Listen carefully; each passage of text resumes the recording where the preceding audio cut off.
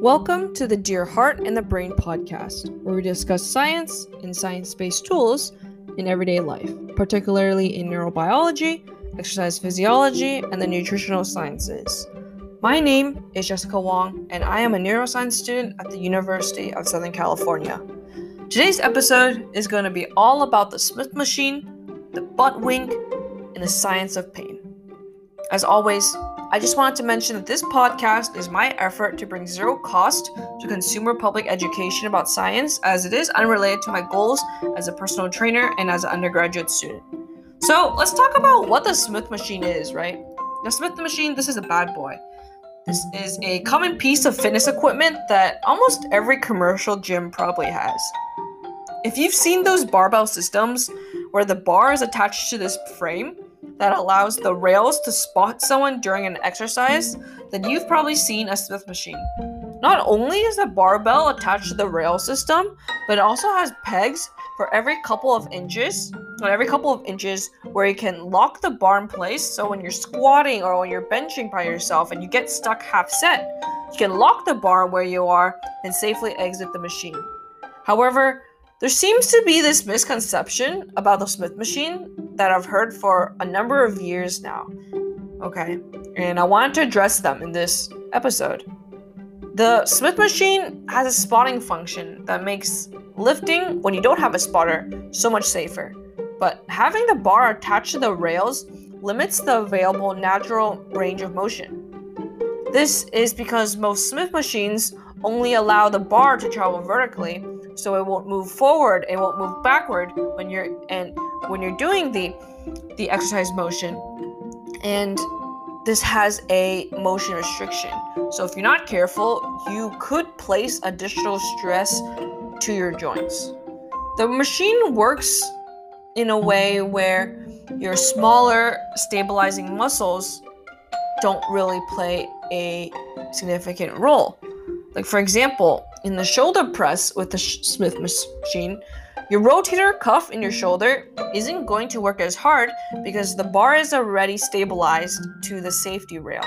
Same concept with your entire anterior and posterior chain in your trunk during squats. Using a Smith machine and using a barbell display various differences, starting with the bar path, with the foot placement, with the different kinematics, muscle activation, and natural adaptations. And let me give you an analogy, okay? When you squat in a Smith machine, the bar's motion is restricted along the rails of the vertical axis, and as long as you push the force up against the bar, it will go up and less balance work will be required by your stabilizer muscles. The same concept is the same when you're drawing a line on a piece of graph paper with a ruler. As long as you press the ruler against your pencil, then you will draw a straight line, right? This is conversely seen with just squatting without the Smith machine on a free barbell. In a free barbell squat, the center of gravity of the system will always be over the feet in order to maintain balance of all forces, which require a great activation of your muscle stabilizers. This is the same in the graph paper analogy, where when I'm asking you to draw a straight line without the help of a ruler, you have to apply the force manually. I do see the value in the use of a Smith machine, and people can still make significant fitness gains with it, and this is going to largely depend on your goals and your mastery of proper form, just because the Smith machine can add unwanted stresses to your joints if you're not super careful. The Smith machine can be used for squats, calf raises, incline bench presses, regular bench presses, shoulder presses. There's so many more. And the benefits of this Smith machine is that you don't need a spotter. You can easily stabilize the bar, which is perfect for beginners, for those who are just learning, and allows you to safely perform many exercises in a safe starting position. It's a cool machine, honestly, and if you're looking to just do fitness and leanness goals and you're not super serious about powerlifting competing, then the Smith machine has its place for you. Second, we're going to talk about the butt wink. So a butt wink is a posterior tilt of your pelvis during the bottom of the squat, where your lumbar of your spine, which is the lowest part of your spine, rounds and goes into a flexion. Search it up in a video if I haven't given you a full imagery. And this butt wink happens because of tight hamstrings, stability issues, mobility issues, and even structural issues such as morphological depth of the hip socket. Spine flexion, like what happens to the lumbar spine during the bottom half of a loaded squat, is generally seen as something to be avoided. But in reality, there isn't strong research to show that spinal flexion and pain and spine herniations have a correlation.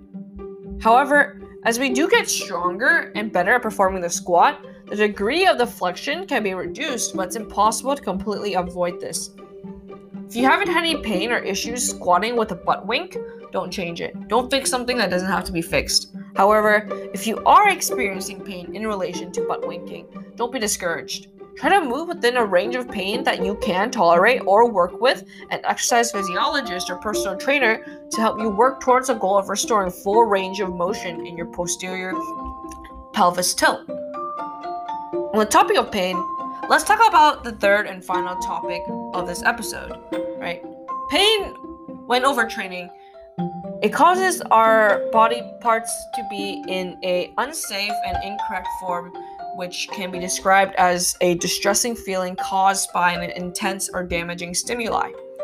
Our central nervous system is processed with a lot of this pain through nociceptors as a way to kind of motivate an individual to withdraw themselves from the damaging situation and to protect the damaged body part while it heals to avoid a similar situation when it is fragile in the future. Our body doesn't have pain receptors, but rather we have sensors that detect threat and will send it to the brain called nociceptors. Nociceptors are sensory neurons that respond to potentially harmful stimuli, such as mechanical stimuli, thermal stimuli, and chemical stimuli, which are found in a variety of the organs. When a sufficient amount of sensors are activated, electrical signals from the nerve to the spine and to the brain will decide whether or not your body needs immediate protection by increasing the pain that you perceive. Yes, pain is induced as a protective mechanism by your body to avoid greater damage. However, nociceptors aren't the only way in which you experience pain. Psychological factors such as mood, pain beliefs, and memories can even trigger nociceptor signals and trigger even more pain. It's this vicious cycle where our brain wants to help us based on the signals it perceives, and it will increase the alertness towards this issue by increasing the pain to protect you. When our nerves are continually activated, the brain will conclude it as them needing to be more sensitive to protect the body from stress. Thus, it will amplify the size of the sensory experiences, which are commonly seen in chronic pain for at least 3+ months. In times of chronic pain, we must educate ourselves on the perceived pain and its protective role to manage and overcome the issues that we may be facing through reaching out to professionals for help and managing stress or anxiety to reduce the power of this negative feedback loop so we don't get stuck with it. Well, that's all I have for you today in our episode, and I wanted to mention that an important feature of this podcast is that we deep dive into many topics at a time. So by stopping here, I recognize that there are probably many more questions, but no worries. Just stay tuned for the next few episodes of this awesome podcast that gets released every Thursday and Sunday of the week.